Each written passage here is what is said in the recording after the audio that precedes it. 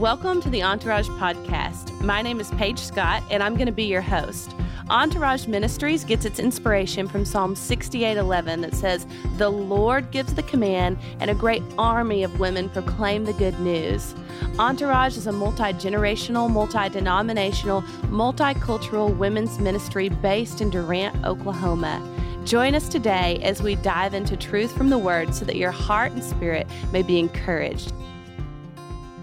Ladies, thank you for joining us today. I have a very special friend and guest on the podcast with us here today. You're going to meet her in just a minute. Her name is Charlie Labrico, and it is my anticipation that this podcast will come out sometime around Mother's Day.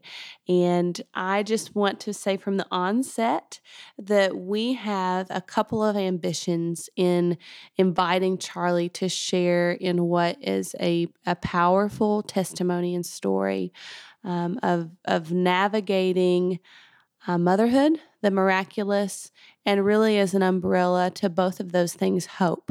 So specifically for those who are desiring to be mom, they have that God-given desire in their heart, and that hope has been deferred either through loss or maybe just you're not married yet and that season hasn't come, but you have that desire in your heart, whatever that looks like. Those who are navigating that desire and that hope seems deferred, we want to encourage you with Charlie's story.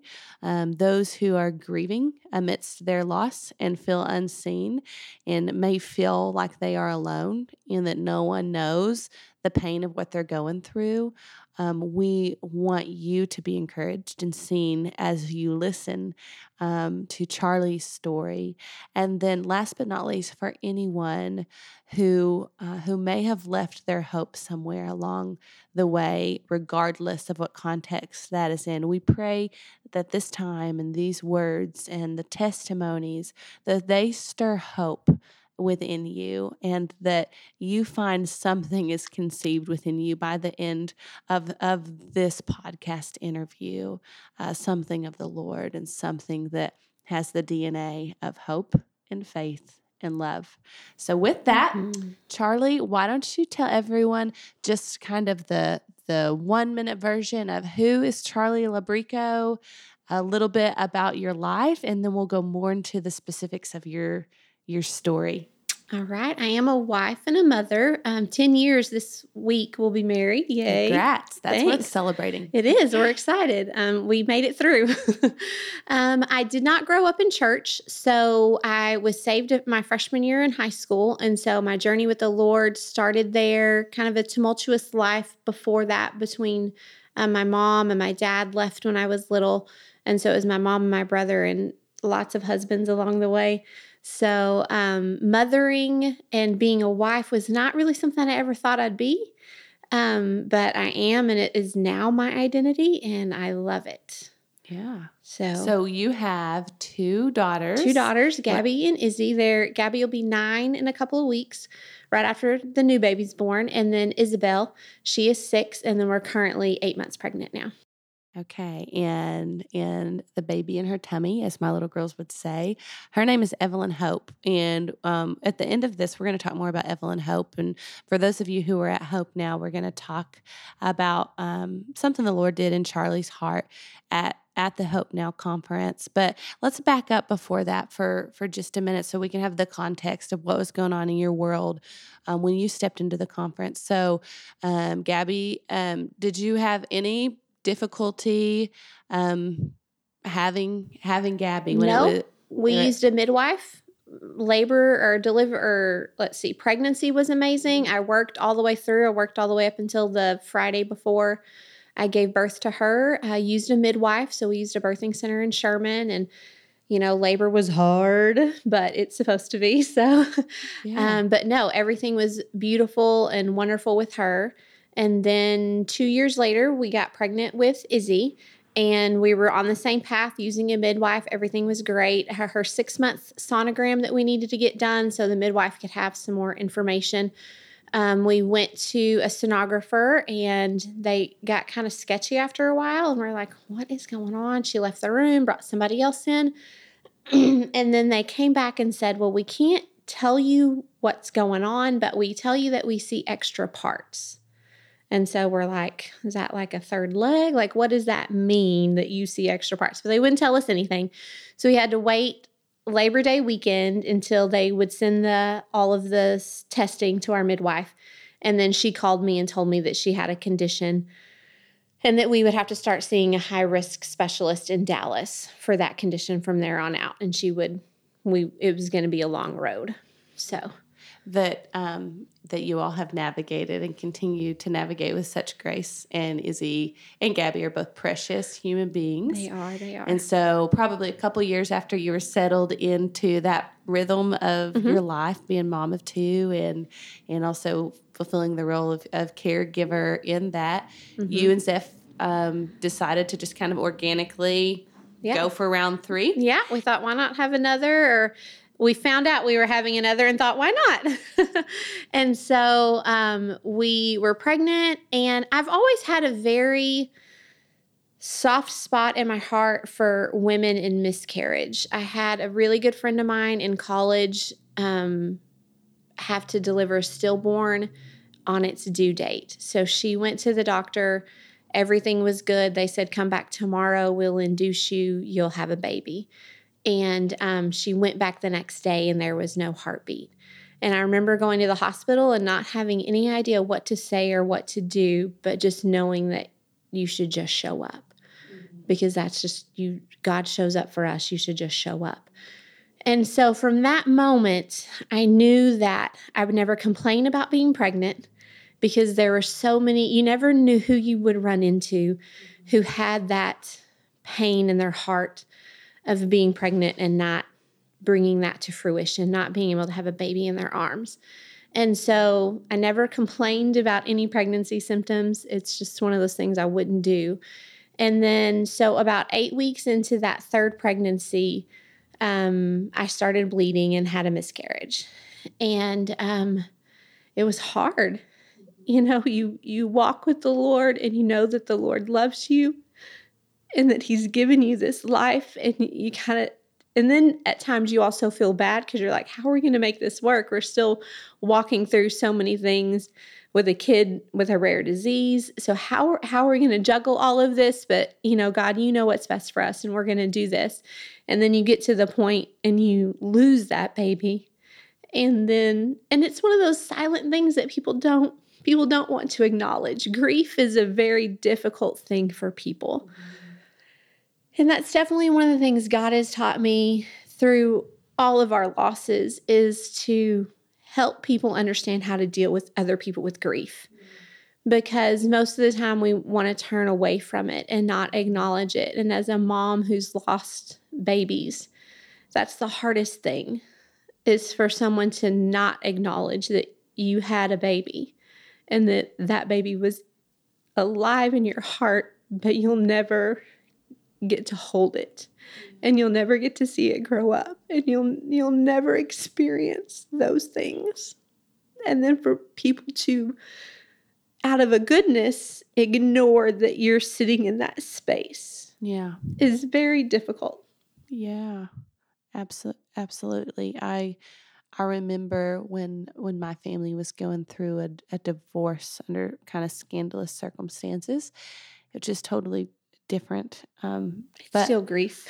But I remember everyone, they reached a point toward the end of school, I was a sophomore in high school, that everyone knew what was going on and no one would ask me about it. No one would mention it. It was like I lived in an alternate reality. And so at that point in time, I made a decision that if I know that someone is going through something, at the risk of sounding nosy, I'd rather just address and confront their grief and let them think whatever they want to. But to me, what you described, and so I'm sharing this as a reminder to all of us to be bold in our comfort and not fearful of what people's perceptions are, because you never know when someone is just desperate for you to acknowledge And so the truth grief they're in. the truth is they're hurting no matter what. You bringing it up doesn't make it hurt less. It actually acknowledges that they are in pain and that someone sees their pain, which is what most of us in life, we just want to be seen. Whether it's the good, the bad, or the ugly, we just want someone to see where we are, which is, to me, what's always been so amazing about God. And is what actually drew me to him when I was a freshman, is that he said, I will love you no matter what. And so in that moment that I said, okay, I'm doing that, it was because there was someone who was going to see me and still love who they saw, but not back away. And would press into that. And that's always kind of been where I've stood as a Christian. I don't want to back away from people who are hurting. I want to press into that and let them know that they're seen. That's right. And as we are vessels of Jesus, you never know when it's going to be your eyes looking into theirs that they actually get a glimpse of their Savior. Not that we are saviors, because we are not, but Christ is in us, and there may be just a grace to demonstrate his love and that unconditional love that you're talking about. And before I could see his love, there were people in the church who showed me what love was and did the same thing. They pressed in instead of pulling away. Yeah. And so when it was time for God to press in, I had all these people who I could go, okay, so that's what that is. That's what that looks like. Mm-hmm. That's a beautiful testimony. So us as people, yes, that's our job to do, so that when God is ready and when that person is ready, they can look around and go, okay, that's what this looks like. That's what love looks like. Yeah. So you walked through this first loss, mm-hmm.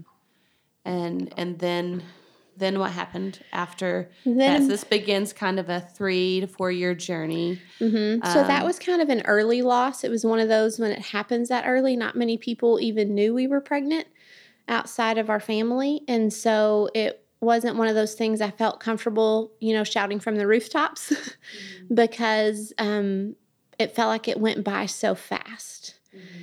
And then about a year later, we found out we were pregnant again.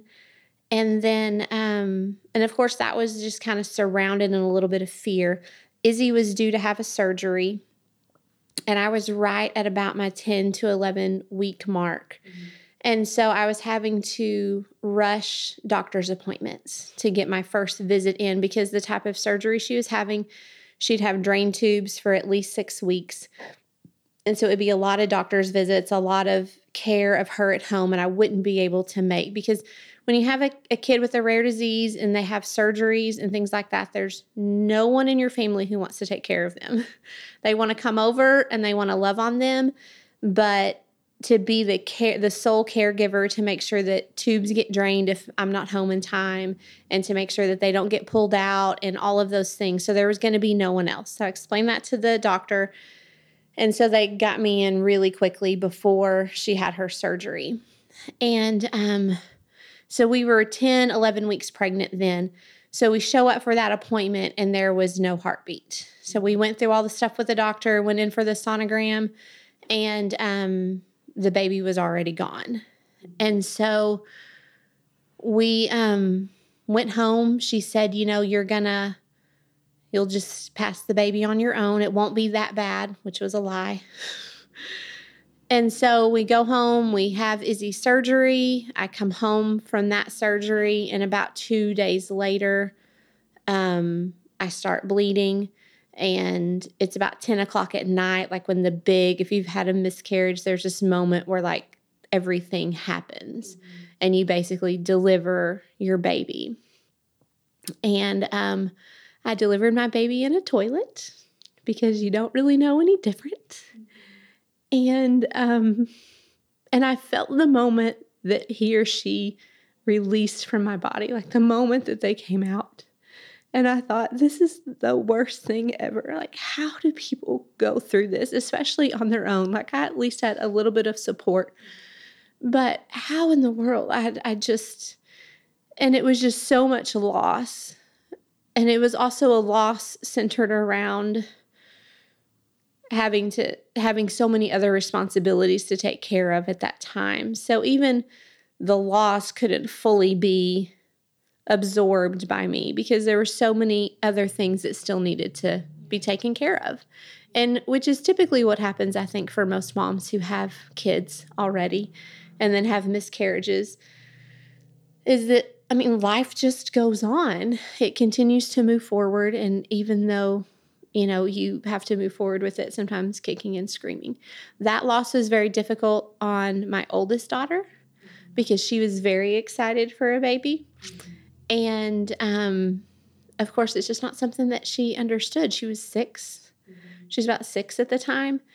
And so I dealt a lot with how do you teach your kids to deal with miscarriage? How do you teach them that God still loves you and that all of that stuff is still very real in the middle of such pain?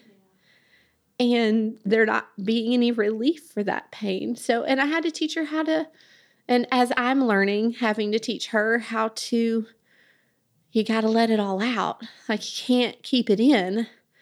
It's impossible to keep all of that pain in and still be worth anything. So we take our 5 minutes and we'll cry, and then we'll wash our face and we'll keep going. And then the next time we need to cry, we'll cry and we'll wash our face and we'll keep going. So, and what a beautiful picture of motherhood. You said, I'm trying to teach my daughters. I'm learning myself. That is motherhood in a sentence, in a nutshell. Our entire life. I mean, very true. This morning, Jesse and I were having a conversation about how when in the book of John, being born again getting saved in Christ is compared to being born again. And it's because it marks this journey of forwardness. Mm-hmm. Like, you're not going to stay this way. It's learning. And so, or just like as we parent, we're just a little further along in the journey than our kids. And what a gift that you invited your daughter in to that. And that is beautiful. So at that point, you probably thought, can't take much more. Mm-hmm. And then what happened? And we bought a bigger vehicle to house all these babies.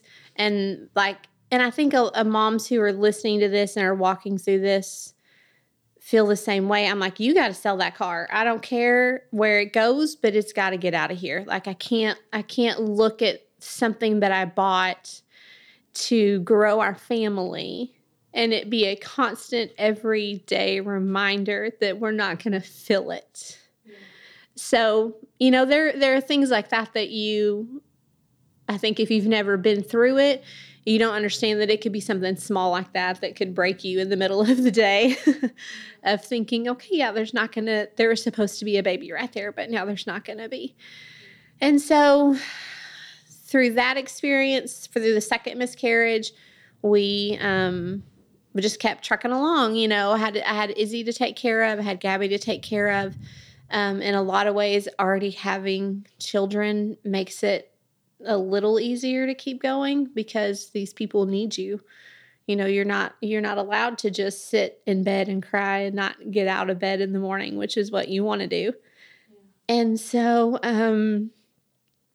then about another year later, we get pregnant again. And we're very, very excited, but very scared. I read an article not that long ago about a mom who pregnant after loss, and you realize that you don't think about when this baby's born. Your words are always if. Mm-hmm. If the baby happens, or if we make it to this many weeks, or if, it no longer just becomes this full of confidence when the baby gets here. Mm-hmm. It's always if we make it to the next doctor's appointment, and what's going to happen when we make it to the next doctor's appointment. Will you hear a heartbeat? Will you not? Just going to the doctor was such a oh my God, I don't want to do it because I don't want to walk in and have someone else tell me there's no heartbeat. This is, your hopes and dreams gone again. So,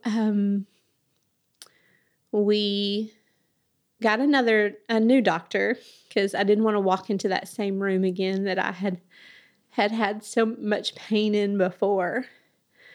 And so we got a new doctor. The first visit was okay.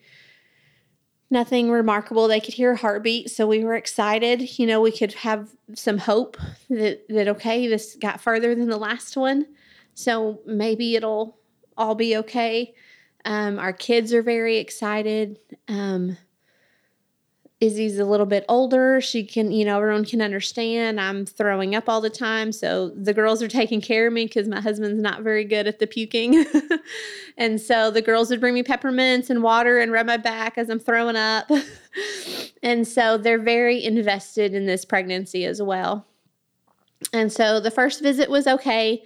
The second visit, we found out there was no heartbeat, and that was on a Thursday. And so she had told us as well, if you want to have a D&C, wait till Monday, see how things are going, and then let me know. But I remember going home and thinking, I can't keep doing this. I can't have this person that I had so much hope for, that I had these dreams for.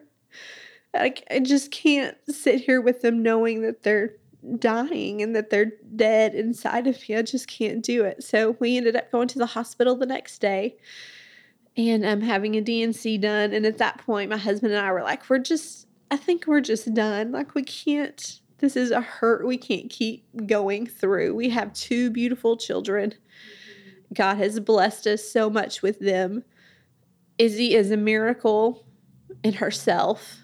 And so we'll just be happy and thankful for what we have, because there are people who don't get any. And so we'll just live this life. This will be our life. 2 is good. 2 is good. And so that had been where we were. And I had a good friend of mine who we found out about the same time that we were pregnant. She was still pregnant and I wasn't. So that's a difficult journey to walk through with someone and to continue watch for them. And then I have other friends who have also lost 2 or 3 babies. So it was I could also know that I could talk to them, or just being in their presence, we understood the pain that the other one felt when other people don't want to acknowledge your loss, and that comes from a good place.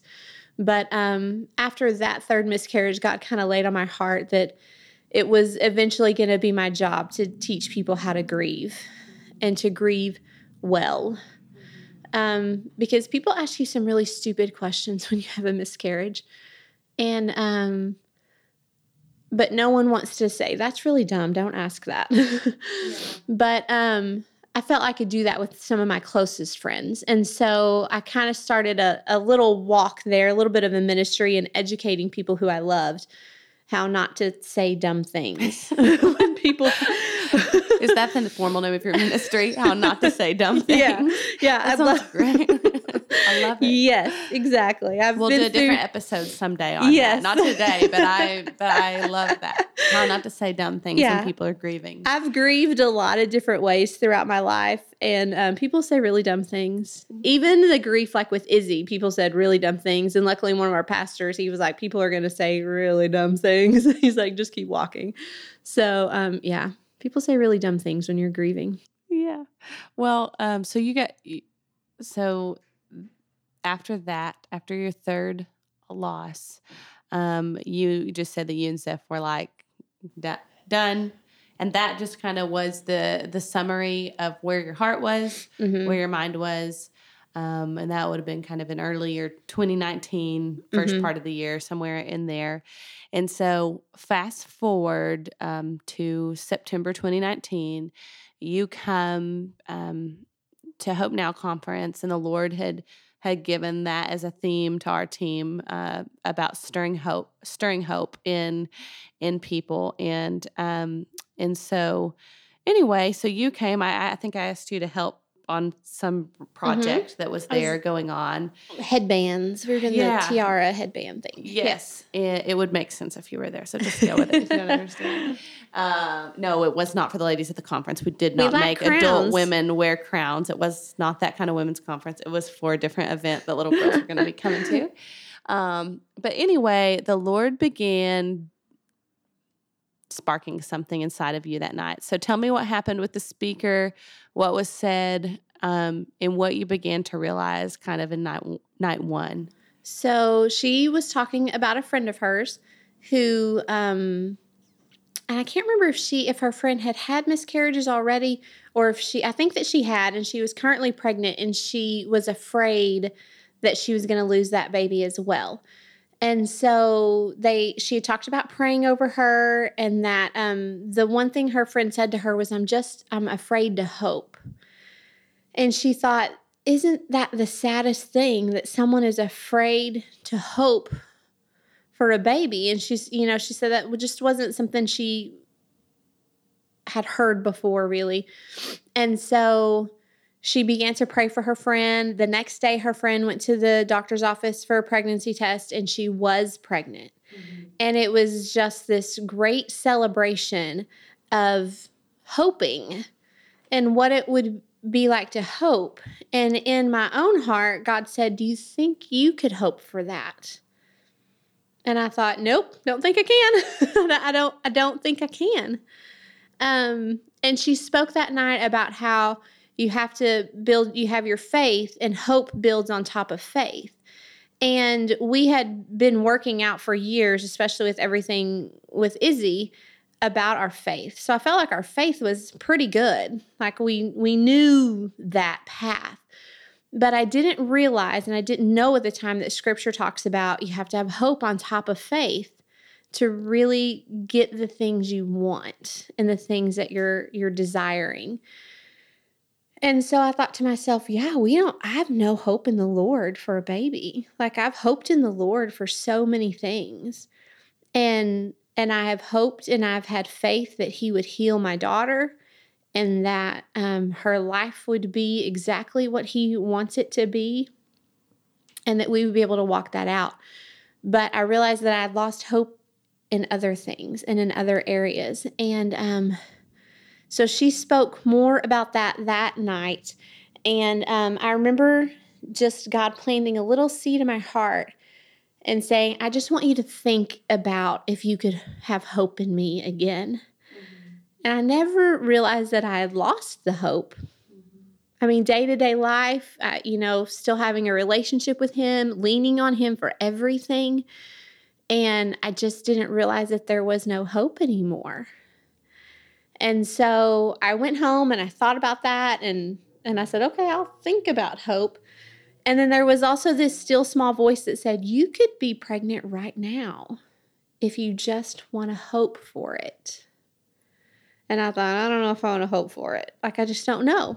Like, too painful. The possibility. The honest reality between me and the Lord, and that's the kind of relationship I have with Him, is that even through all of these miscarriages and through all of the grief and the loss, I've never blamed God for anything. I've yelled at Him, and I've raged in His direction, and I've asked Him a lot of questions, which are all okay things to do because He can handle that. But I've never sat down in the grief and went, this is just all your fault. Mm-hmm. You need to take some responsibility for this, and you need to fix it. I mean, that's never, because I really, truly feel that the day He saved me, and that He told me that He would love me forever if He never did anything else for me, that was enough. Mm-hmm. And I've lived that every day. Even though all of these things hurt, and I want these things, and I wanted these babies, and I didn't want these other people to die, and all of those things, He did enough for me that day on the cross that if He never did anything else, I just have to be okay with that. And so in all of my questioning and in all of my pain, it was more that I took those things to Him and let him sort it out, instead of me trying to do that. And instead of me asking him to fix it, it was just more, here it is. I don't know what to do with these feelings. I don't know what to do with this pain. I don't know what to do with this grief, but I can't keep it. It will destroy me and it will destroy these people around me. So I can't keep it. You have to take it. Mm-hmm. And so in that moment of the Hope Now conference, he started to say, okay, I've taken all of it. Now it's time to put the good back in. It's time to start. Your tank is kind of empty. Let's start filling it up with things like hope again. That's so powerful. And that in Proverbs, it says that hope deferred makes the heart sick. And what I love about what Charlie's saying is that she was heart sick, and she was heart sick because of loss. But something that was collateral to that loss was that her hope had been lost along the way. It was not a conscious decision, like when her and her husband said, no, too painful, can't do it. It's not like they were saying, hope we're sidelining you, but their hope was deferred. And my campus pastor explains it. I think it's him that does this. He talks about like a bow and arrow being pulled back, and that when you are in that pulled back position, like you're going to release an arrow, but you're not. You're just holding on to it. That's like what hope deferred is. It's not releasing what is meant to be released. And when Charlie talks about the relationship of faith and hope, she's referencing Hebrews 11. And I think it says faith is the evidence of things hoped for, the assurance of things not yet seen. And a picture of that is this. And I want to use what Charlie said about her and her husband as an example. If you can picture, if you've been to the ocean, a beach boardwalk, what you'll see is there are these like stilts or piers that come up like from the depths of the sand over the ocean. And then there's a boardwalk on top of those that people are able to walk on, either to fish or to dine or whatever. And so to use the Hebrews example, faith is kind of like that boardwalk. It's what we walk by faith, not just by sight. So when you are walking out into depths, that faith is like a boardwalk, but hope are like those piers that is holding that boardwalk up so that boardwalk is just not bouncing to and fro on the waves or sinking into the water. There is something that is anchoring in that faith. And so I just wanted to share that if someone has ever struggled to grasp that relationship of faith and hope. So what the Lord is essentially was saying to Charlie was, I know that you're walking by faith, but are you ready to let me get back into a place that we can secure this with your hope in me? So Charlie, you gave things over to you. He starts stirring this in your heart. Do you think you can hope in me again?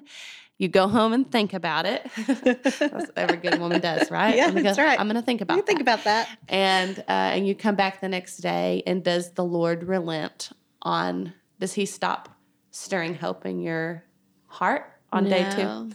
No. That's not how it works. So what happened on the last day of the conference? And I'll say too, I also had to, one of the reasons I didn't jump right in was because I've got other people to think about too. Like, can my husband hope again? Yeah. And if we go through loss, will I be blamed? Because that's reality. Can my daughters hope again? Because this has been it's been a big thing for them. And I noticed it with the more losses we have, or with our last loss. At one point, my 6-year-old, I would been over to do something, and she's like, Mom, you're happy with us, like us 2 girls, right? And I'm like, I love you so much. You're the best thing that has ever happened to me. You're the best thing I've ever done. And she said, but you're still really sad that you lost your baby. And I'm like, I am. She goes, well, you get what you get and you don't throw a fit. And I'm like, that's true. That's a 6-year-old point of view. Has she heard her mama say that before? Her teacher used to say it all the time. Okay. So when she went to school right over here, Mrs. Grace used to say it all the time. You get what you get, you don't throw a fit. So that became our mantra. And then with my oldest daughter, it was just very painful. I'd walk into her room and she'd be crying just in her bed crying. And I thought, oh, what, and not so much, but as a mom, you think, what have I done? And can I do this to you again? Like, what if we do this and we get the same result? How do I bring this whole tribe of people along with me and hoping? Like, so it really wasn't just my decision to hope, but at the same time, I was the one that God was speaking to. And so I had to decide, am I going to start this? Am I going to have this conversation? And so day 2 comes along and everything is still about hope. And there are times where if you've experienced loss of any kind, when you are confronted with it, you just want to run away. So I remember sitting at the conference, people were speaking, and then like this mom and her kid and her baby come in, and I'm thinking, I got to get out of here. Like, I cannot be here right now. And God is like, just sit there. Just sit there. It's going to be fine. Just sit there. And so I was like, okay, I've got to tune this out and listen here. But no, he didn't relent. He didn't give up. And so I sat there and I kept listening, and I kept trying to focus in on him. And then you were speaking about Ruth, and which has always been one of my favorite stories anyway. I feel like I have a bit of a Ruth and Naomi relationship with my mother-in-law because she is fantastic. Mm-hmm. And so he just kept on and on about hope. And it's like I just felt this little bit of light within me going, if you want it, it's there. You just have to decide if you want to hope for it or not. And then you made a statement closer to the end of the day that said, hope is where, when you can't find your hope, it's where you last left it. And I thought, yeah, 3 babies ago, that's where I last left it. Mm-hmm. And to think, okay, in some way, so if the baby is where I left it, that's where I have to go pick it up. Mm-hmm. And so, yes, I can hope for this. I can hope for this. It's going to be hard, and it won't be easy, but we can together, you and I, God, can do that. And then in my mind and in my heart, I'm like, it's all up to you. So if you screw this one up, if it doesn't work out, if it all goes away, then I at least did what I was supposed to do. Mm-hmm. And we talked a lot about how faith, you just mentioned it, but faith building on hope. And I thought, I've got the faith stuff down, but I didn't realize I needed hope to go with it. I didn't know that. No one had ever said it. I'd never read it. And so I didn't realize that. And so in my mind, I'm like, I've had faith through these past 3 pregnancies, but I never hoped in the Lord. And in my mind, I thought, is that where I went wrong? And not that the losses were my fault, but any mom who's lost a baby feels that blame on some level. But in my mind, I thought, if I could put my faith and my hope together, then this should work. Like the Bible says it works. So then all of this should work together. Yeah. So what I remember, I didn't know what was going on at the time because I was doing other things. But at this point, the conference is over, and I'm probably definitely in Martha mode and loading trailers and tearing down. But I remember that there's like a remnant of the prayer and ministry team. Because I procrastinated and waited till the very last possible moment I could ask anyone for help. So this is tear down. House lights are on. Most folks are gone, but Charlie would have actually known a lot of folks that were on the prayer ministry team. And so I can kind of see like, man, there's something going over there with Charlie. She's being ministered to. So literally, and I just love this too. I love that you came, and it goes to show you just never know what the Lord's doing in someone's heart. You came in and the Lord began with a whisper and kind of that flicker of light that you talked about. And then conference is over. You're still there. You're still thinking, and those people are still there to minister to you. So this is a moment where you're like, okay, all right, I'm ready to marry faith and hope, and I'm ready to put my hope back into in the Lord in this. So what happens? Well, I knew that if I left there without saying anything, that I would give it all up. I just knew I would. So I kind of sat there and I looked around the room at all these women who I admire, and I thought, well, God, you can have one of them come talk to me. It'll be fine. They'll know. You tell them, and they'll know. And then but I'm watching different people, and I'm thinking, okay, who's the person who's going to get it? You know, who's still hanging around that I can actually stop and say. And so my friend Hannah Sheriff was sitting down still, and I thought, well, if Hannah's still here, I'm going now. So I bolted for her. And I just told her, I said, Hannah, I don't quite know what is going on. I know that God is speaking to me about hope, and I really think he wants me to hope for a baby. I'm like, but that's crazy. Like, it's just crazy after everything we've been through. And so she's like, well, let's pray. So she starts praying and speaking in tongues, which are things that are new to me, being a Baptist girl. And so I'm just sitting there and I'm listening. And then she says, Charlie, do you think that he wants to birth a baby or maybe a ministry? And I said, if I'm honest, I want a baby. I just want a baby. And she said, okay. And I said, but if I'm really honest, I want both. I want the baby and I want the ministry, and however God wants to do those things, you know? And so for a moment, I'm kind of having a little bit of well, maybe it is just ministry. Maybe I'm just a little off here, and maybe it's ministry. But then as I sit there and more women are praying for me, I'm like, no, I want a baby. I really, really do. And, but that's a hard thing to hope for. And that's a really hard thing to ask for after so much. And two, because we had come to the point where I'm like, just be happy with what you have, you know, just be happy with where you are in life and just let it go. Like, your life is great. And so, but I'm like, no, I want a baby. And so there were some other women praying for me, and, Hannah's mom was praying, and she said she had this vision of me picking up my sword out of a corner. And I thought, that's exactly where my sword has been. I haven't been fighting for anything for a while. When everything started happening when I was pregnant with Izzy, it took so much just to get through every day. Just the physical requirements of a kid with a rare disease and everything that took so much to just get through a day. So I'm so thankful for the foundation we had built, because we were just treading water every day, and we had gotten kind of used to that. And we had gotten very used to, we're just dealing with today and maybe tomorrow. We don't think any further ahead than that. And so God was telling me, it's time for you to pick up your sword and get back in the fight, and to not just live off of what you know. It's time to learn more. It's time to do more. It's time to get back in it. Yes. And I went, yeah, you're right. It is time. Like, things have settled down. Things have calmed down. Now, if I'm pregnant, I'm not sure how much, like, we'll see where the fighting takes place.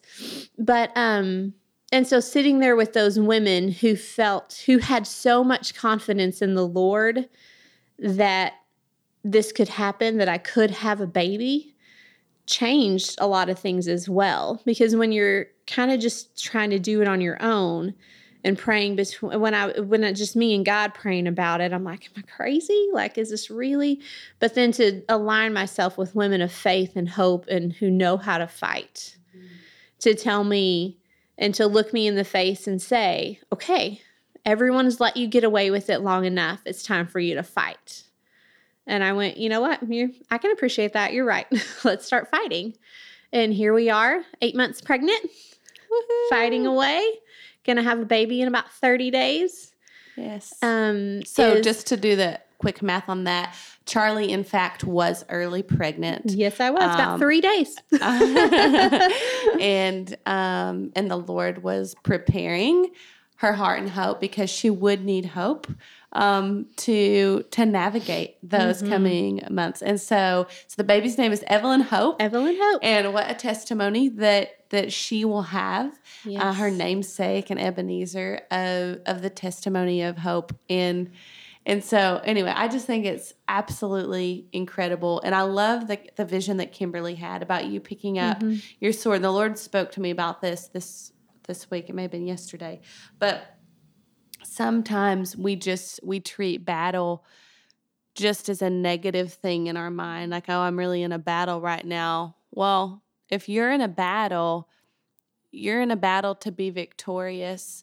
And sometimes in pain and exhaustion, there are moments of retreat. And you know what? God is our retreat. So there are seasons where we should retreat in Him.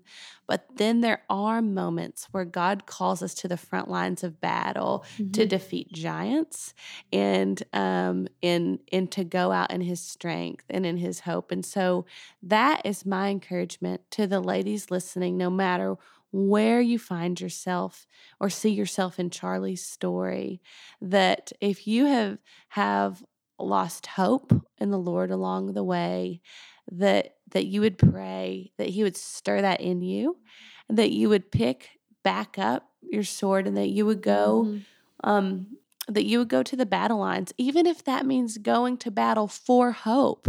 That may be a very real reality for some folks, because yes, there's a season where we would retreat in the Lord. He is our hiding place, but we cannot let disappointment and heartache keep us in a state of retreat forever, because there's an advancement that has to go on in our lives and in generations. And I thank God, Charlie, that you say yes to hope, because there is a life and there are generations inside of you. I can't remember what week it is in pregnancy. It's pretty early on, like maybe 12 weeks, that when you carry a female, is it 12 weeks? She already has 2 million eggs inside of her? 2 million eggs inside of her. It's at that small stage. And so I just think about not just the life of Evelyn Hope inside of you, but the lives and the capacity for life inside of her, because you chose to say yes to hope again. And the lives of my other girls, like and there's still hard moments where they're like, well, if you have this baby, and I'm like, it's amazing how even the doubt creeps into them and trying to teach them about hope. But even how this is going to affect how they hope for the rest of their lives. Absolutely. And what they teach their children to hope for. I'm going to share one thing, and I'd like you to close us in prayer and to pray for anyone who has lost their hope, and to pray for women to conceive that is the desire of their heart.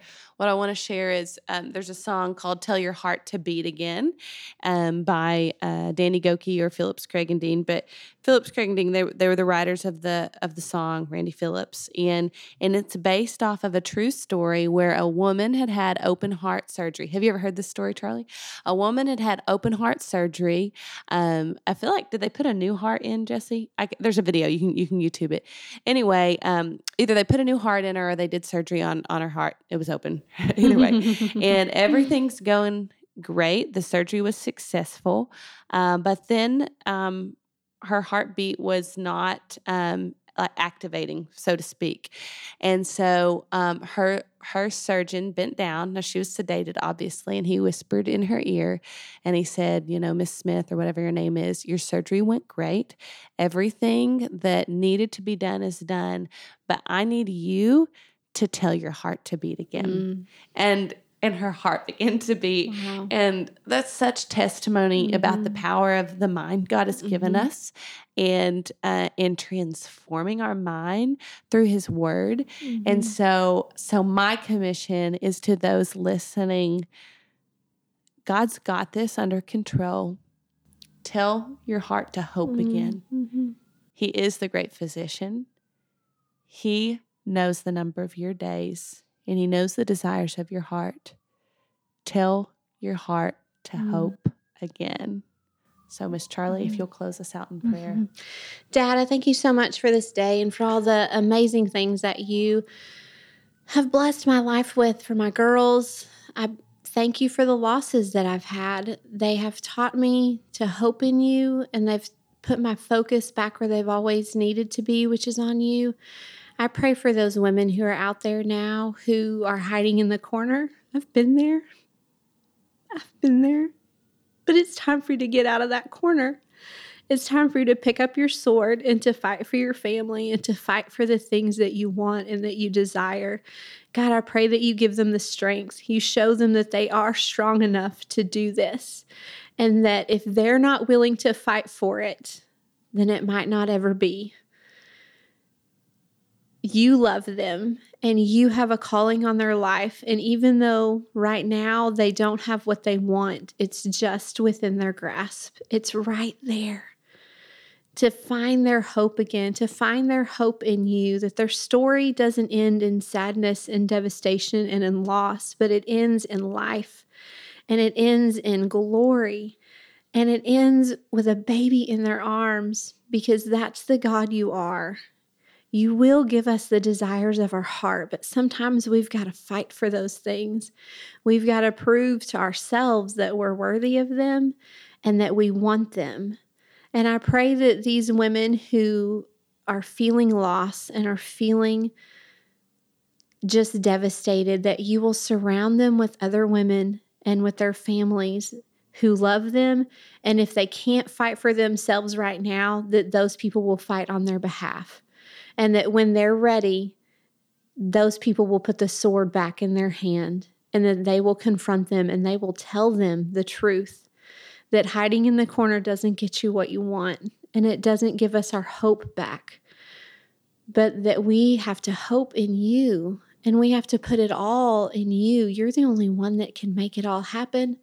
You're the only one who can protect us, and that you will protect, and that you love and you cherish. And these women whose wombs are empty, that you will fill them, that you will put a light within them, and that you will be the one who says that you're the one that you're the breath of life.